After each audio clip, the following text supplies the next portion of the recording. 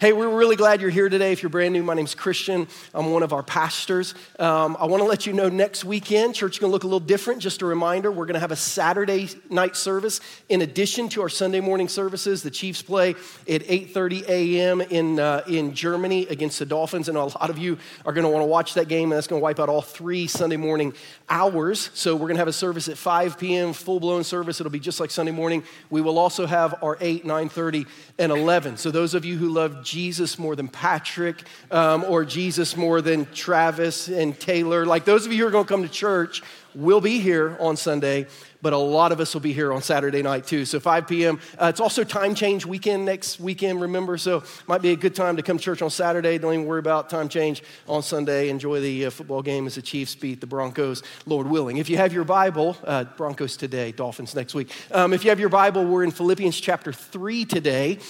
We announced a few weeks ago that our initiative in 2024 as a church was we were going to try as a congregation to surrender 1% more of our time for kingdom living for the purpose of kingdom impact.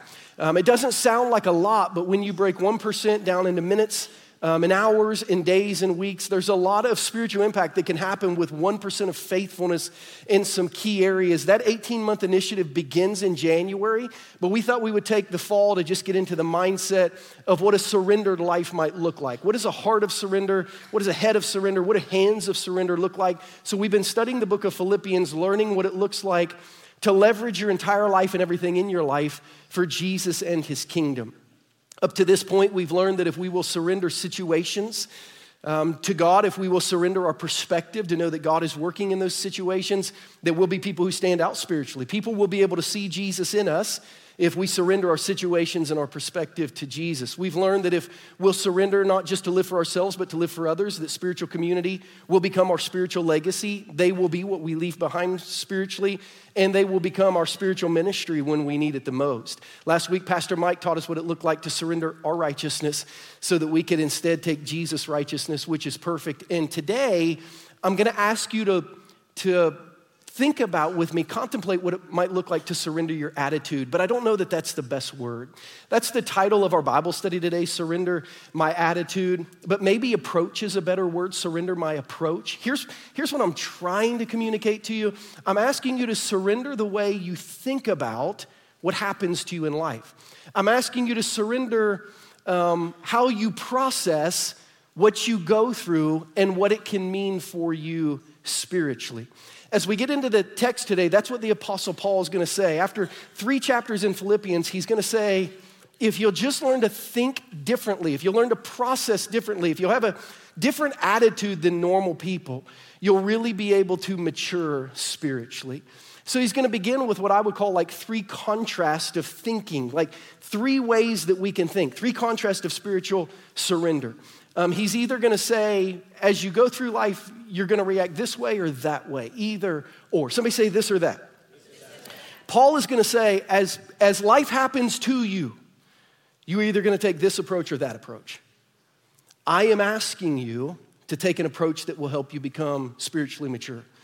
As things happen to you, you are either going to do this or that. I'm asking you to do what will work for your spiritual maturity. I chose the word attitude because of a quote that's lingered in my head for decades now. One of Charles Swindoll's most famous books is a book on attitude. I love this quote of his. He says, the longer I live, the more I realize the impact of attitude on life. Attitude to me is more important than facts. It's more important than the past, than education, than money, than circumstances, than failures, than successes, than what other people think or say or even do. It is more important than appearance, giftedness, or skill. It will make or break a company, a church, a home, a team. The remarkable thing is we have a choice every day regarding the attitude we will embrace for that day. We cannot change our past.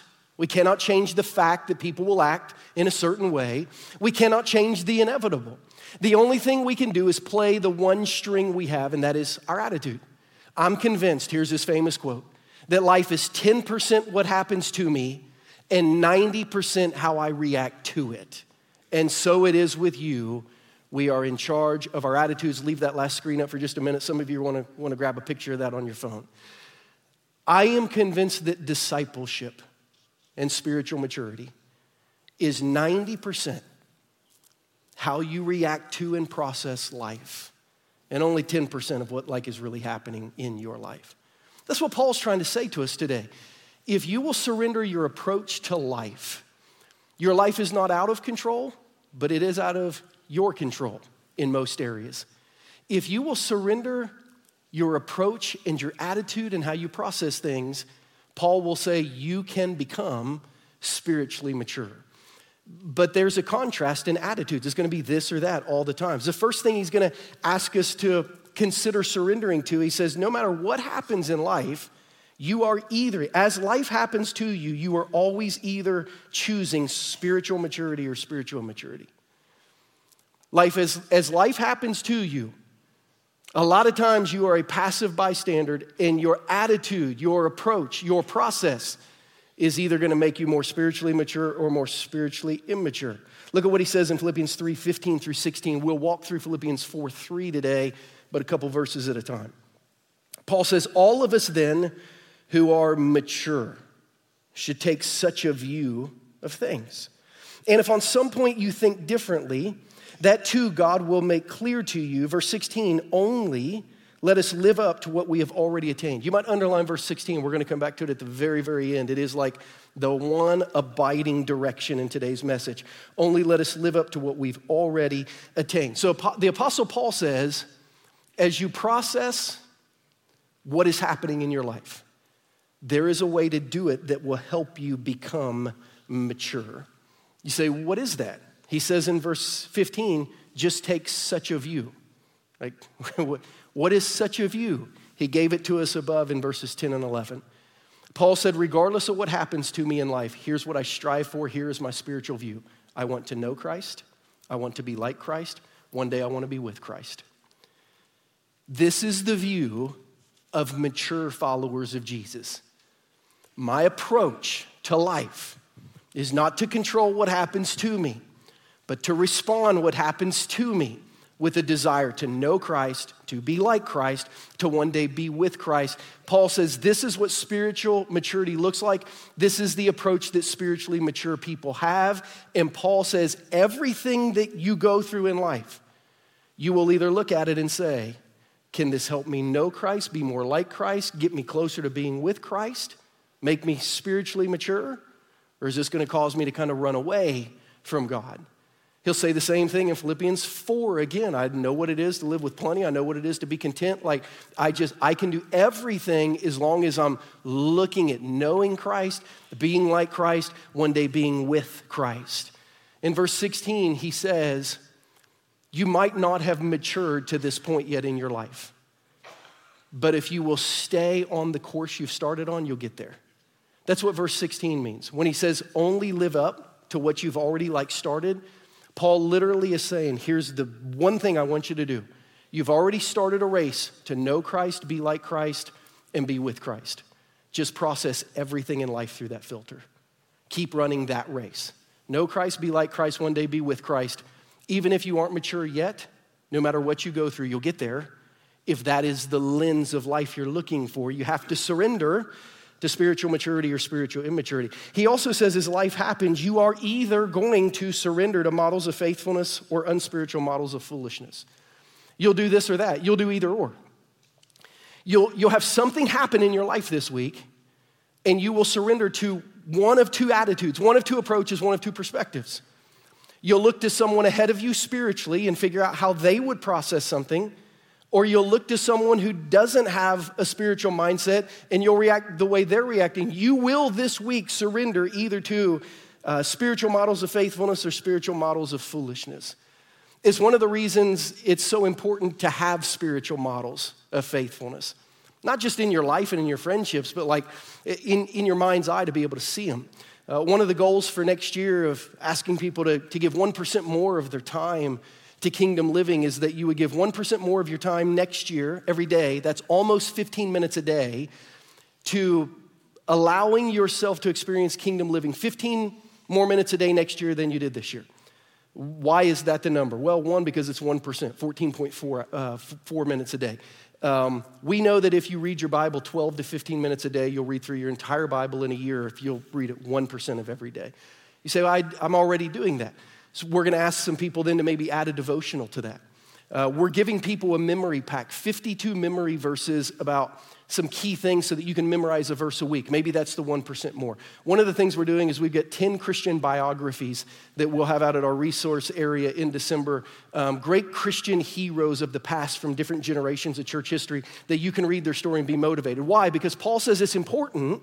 As you go through things in life, you are either going to look at people who've been faithful or you're going to look at people who've become foolish, and you're going to surrender to one of those two types of people.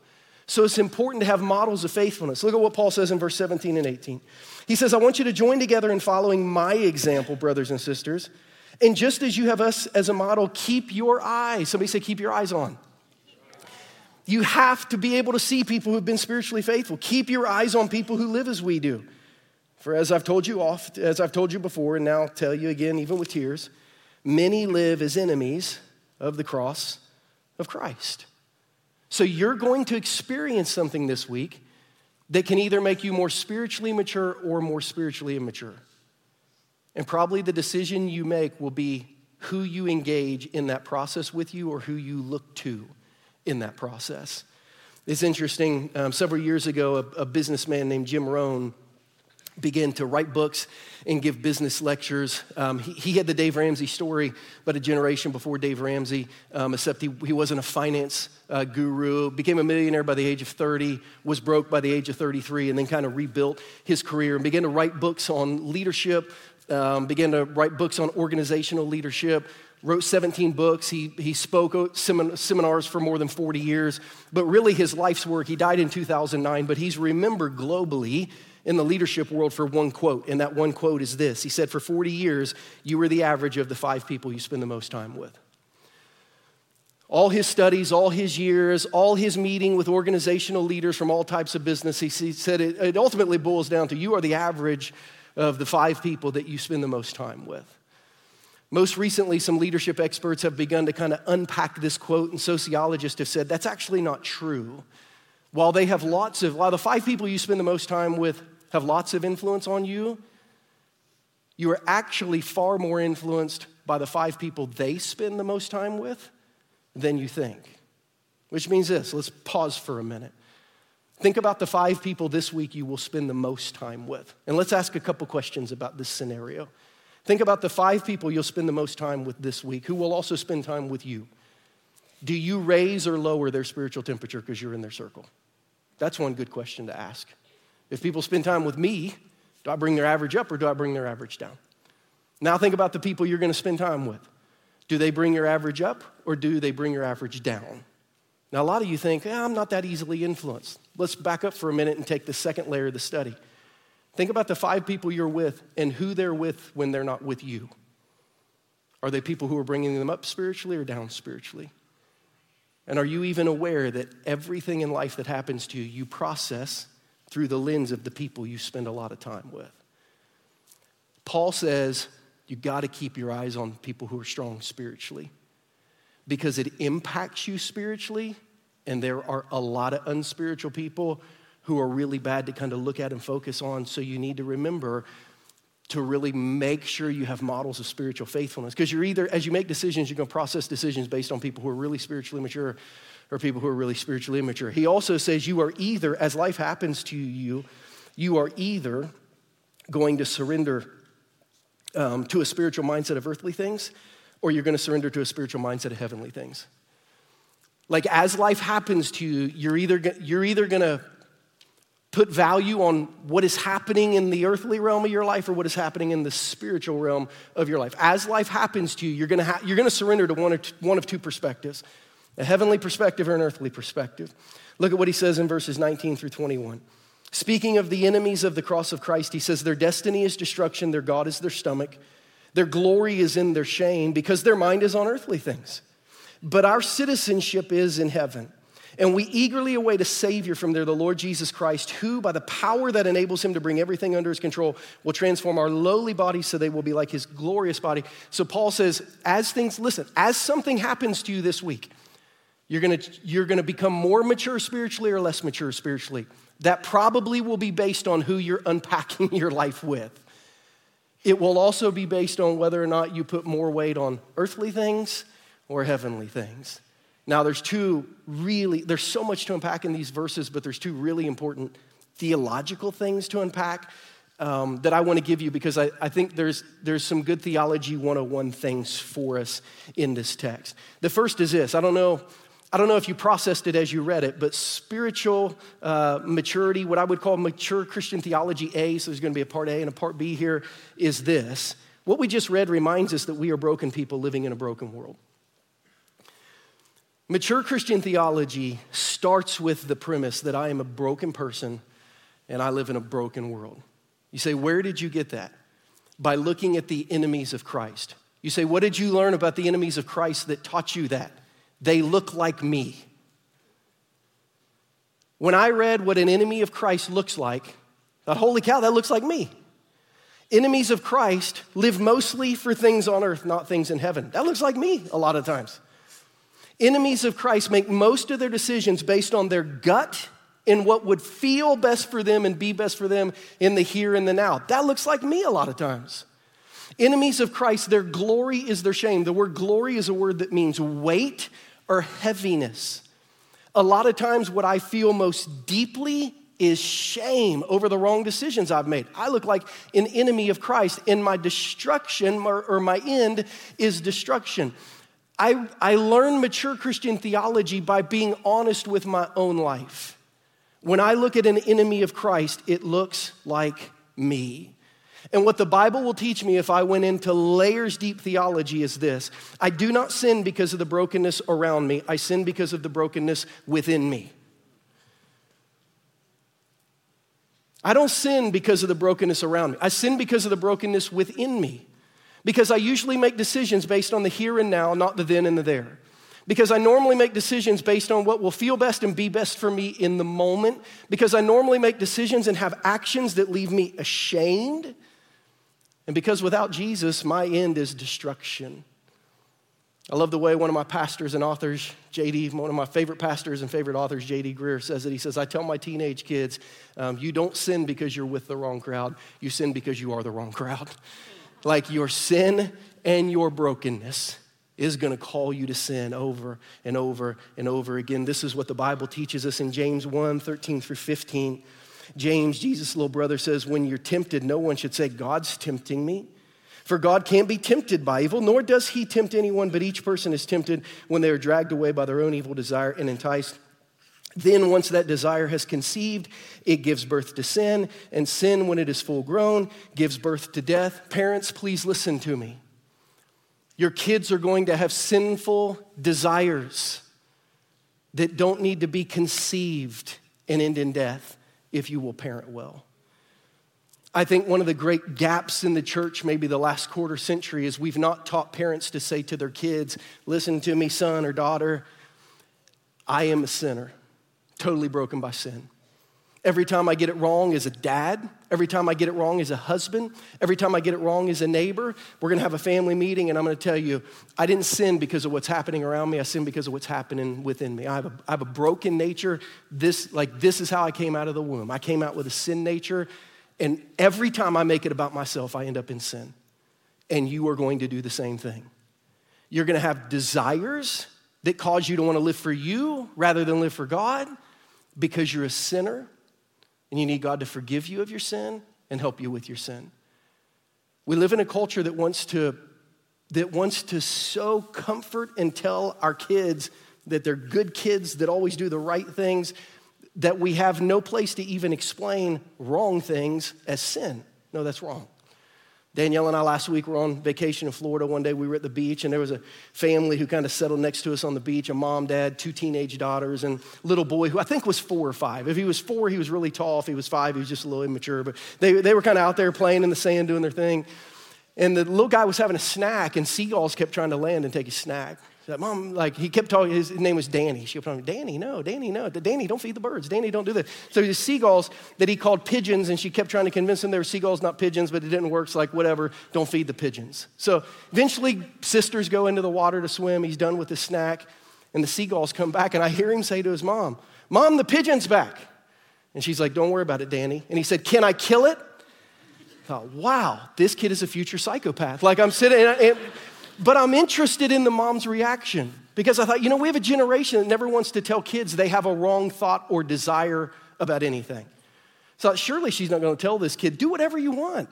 Do what makes you feel. If you feel like killing it, of course kill it. Good luck. Let me get a video so I can watch it and post it on the internet for later when you need to be incarcerated. Like I was wondering if this mom would say, no, Danny, don't kill the pigeon. We live in a world of parents, Christian parents, who I think are afraid to tell their children, no, that's sinful. No, you cannot do that. No, that's sinful. God has not created you to do that. God doesn't want you to do that. That would be sinful. Don't kill the pigeon. See, we look in this and we learn this theology that the world is broken, but we are broken. And Paul says if it's left up to us, we are always going to do what feels good to us here and now. And sometimes we can be happy with that. But he's like, don't ever be satisfied with that. Because he tells us that nobody on earth will ever give us what Jesus promises. And nothing on earth will give us what only heaven promises. Don't search for things that are false peace. Don't search for things that are false comfort. Don't search for things that are only temporary. I love this Paul David Tripp devotional that my friend Stephen Bonney gave me a couple years ago that I've been reading every day. This week, there's a powerful text in this where Tripp said, he's a pastor who's traveled all over the world. He said, the more I travel from church to church, this won't be on the screen because I read it after I turned the message in. The more I travel from church to church, the more I engage with leaders and the more I have opportunities to interview people in the seats. And the more I grow convinced that the true crisis in the modern evangelical church is not dissatisfaction, it's the opposite. We're all too satisfied. We're all too satisfied with who we are, where we are, and what we're doing. We're satisfied with a little bit of biblical literacy. We're satisfied with occasional moments of ministry. We're satisfied with manageable debt that allows us to put a few coins in the plate. We're satisfied that we've been married for a while and it doesn't look like as if we'll break up soon. We're satisfied with a bit of a grasp on the theology of the scripture. We're satisfied with faithful attendance at weekend services of our church. We're satisfied with quick morning devotions. We're satisfied with a little bit of ministry experience. We're satisfied that we don't act out most of our lust and we don't communicate most of our envy. We're satisfied in our disappointment with God, that in our disappointment with God, at least we don't walk away. We're satisfied that we can harness a good bit of our fear of man. We're satisfied to use most of the material resources to make and keep ourselves comfortable. We're satisfied to be mere consumers of the work of the church rather than committed participants in it. We're satisfied with hearts that occasionally wonder and with thoughts that contradict what the Bible says is good and true. We're satisfied with the amount of conflict we have in our life. We're satisfied, and because we're satisfied, we stop looking to Jesus. Nobody can offer you what Jesus offers. And nothing will ever offer you what only heaven promises. So look higher than you're looking. Don't surrender to what is less than the best when Jesus and his promises are there for you. As we look at mature Christian theology B, it really wraps around that whole thought. My hope and my home don't come from the here and now. Paul's like, we're broken people living in a broken world. Everyone lives for themselves, but mature Christians will eventually get out of that, and they won't try to create heaven on earth. They'll realize heaven is apart from earth, and they'll realize that their home spiritually and their hope spiritually is in another place and for another time. Our spiritual hope is not in who we are, it's in who Jesus is. We don't have spiritual hope because we're better than we used to be. We have spiritual hope because Jesus is perfect. Our spiritual home is not in where we are now, but in where we will be when we are finally with Jesus. Our best day on earth, that day where we feel like it was heaven on earth that we wish we could repeat over and over and over and over again, is a day where disease and drought and death killed millions of people around the globe. Your best day can't even get close to what the eternal kingdom of God would look like. So don't be too satisfied when Jesus offers more. Amen? Paul said, our citizenship's not here. He was talking to people in Philippi who were citizens of Rome, but they didn't live in Rome.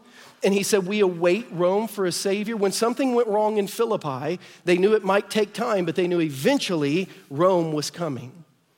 Paul said, when things go wrong on planet Earth, I know eventually Jesus is coming.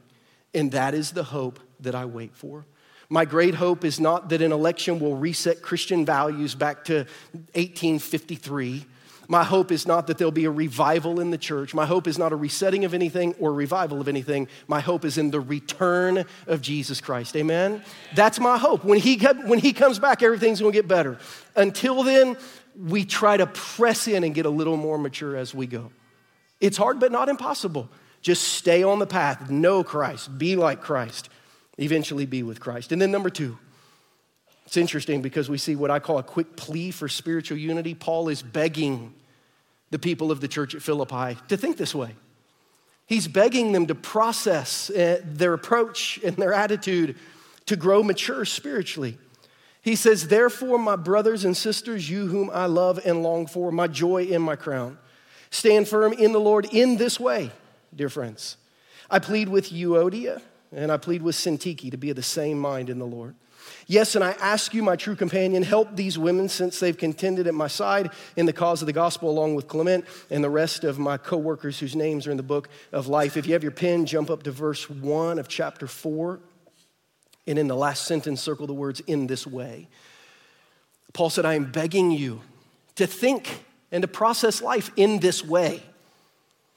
That everything that happens can mature you, can help you, if you will surrender to that happening. But he said that will not happen in this way unless you are in the Lord. It's interesting because this phrase isn't a command as much as it's a condition. Paul's not saying you have to do this to become a Christian. He's saying you won't become a mature Christian unless your life looks like this. You stand in the Lord. Now, he's given us now 3 chapters of what it looks like to stand in the Lord and to grow spiritually. There's 6 kind of really basic principles of standing in the Lord that he's given us. Go ahead and throw them up on the screen, guys.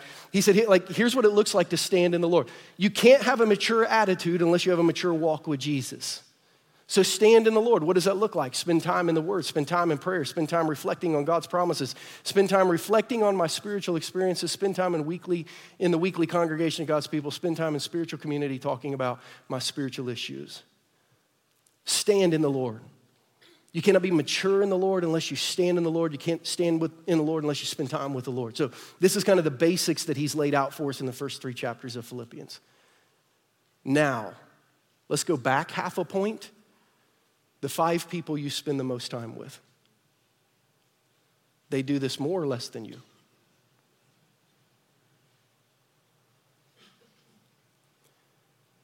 People in your circle who are thinking about you. Because you're in their circle, they do this more or they do this less. Paul said we need to live in this way. But we can't live in this way unless we live in the Lord. So all these, by the way, are part of our 1% initiative next year. Time in the Word, time in prayer, time reflecting on God's promises. We would call that scripture memorization. We take a promise of God and we just reflect on it over and over and over again until we commit it to memory. Time reflecting on my spiritual experience, we call that journaling. Writing down, hey, here's what's going on and here's how I'm processing things right now. Time in church is time in church. I love the thought of time in spiritual community, not just studying Scripture, but time in spiritual community talking about how Scripture's been studying me. A lot of reasons we don't see life transformation when people are in discipleship groups is because all they're doing is talking about what they see in the Word, but they're not talking about what the Word has revealed in them that needs to change. So there's these levels of maturing and maturity. So I would challenge you next year, 1%, just 1% more in these areas I think can really, really help. If you want a little shot of adrenaline in these areas this Wednesday, because it's the first Wednesday of the month, I can't believe it's already November, but it's coming.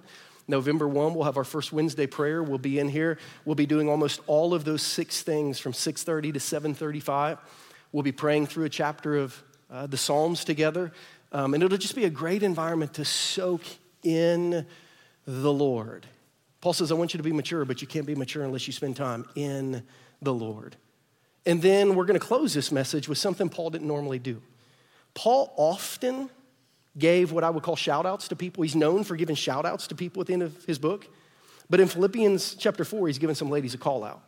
Like when I say a shout-out, Paul ends most of the books he writes like an Oscar award show. Like he gets up and like he's holding his trophy and he's like, I want to thank Tommy and I want to thank Sally and I want to thank my mom and dad and my 5th grade drama teacher who got me into arts in the first place and the production director and the lighting director. Like in Romans chapter 16, Paul names 32 people by name.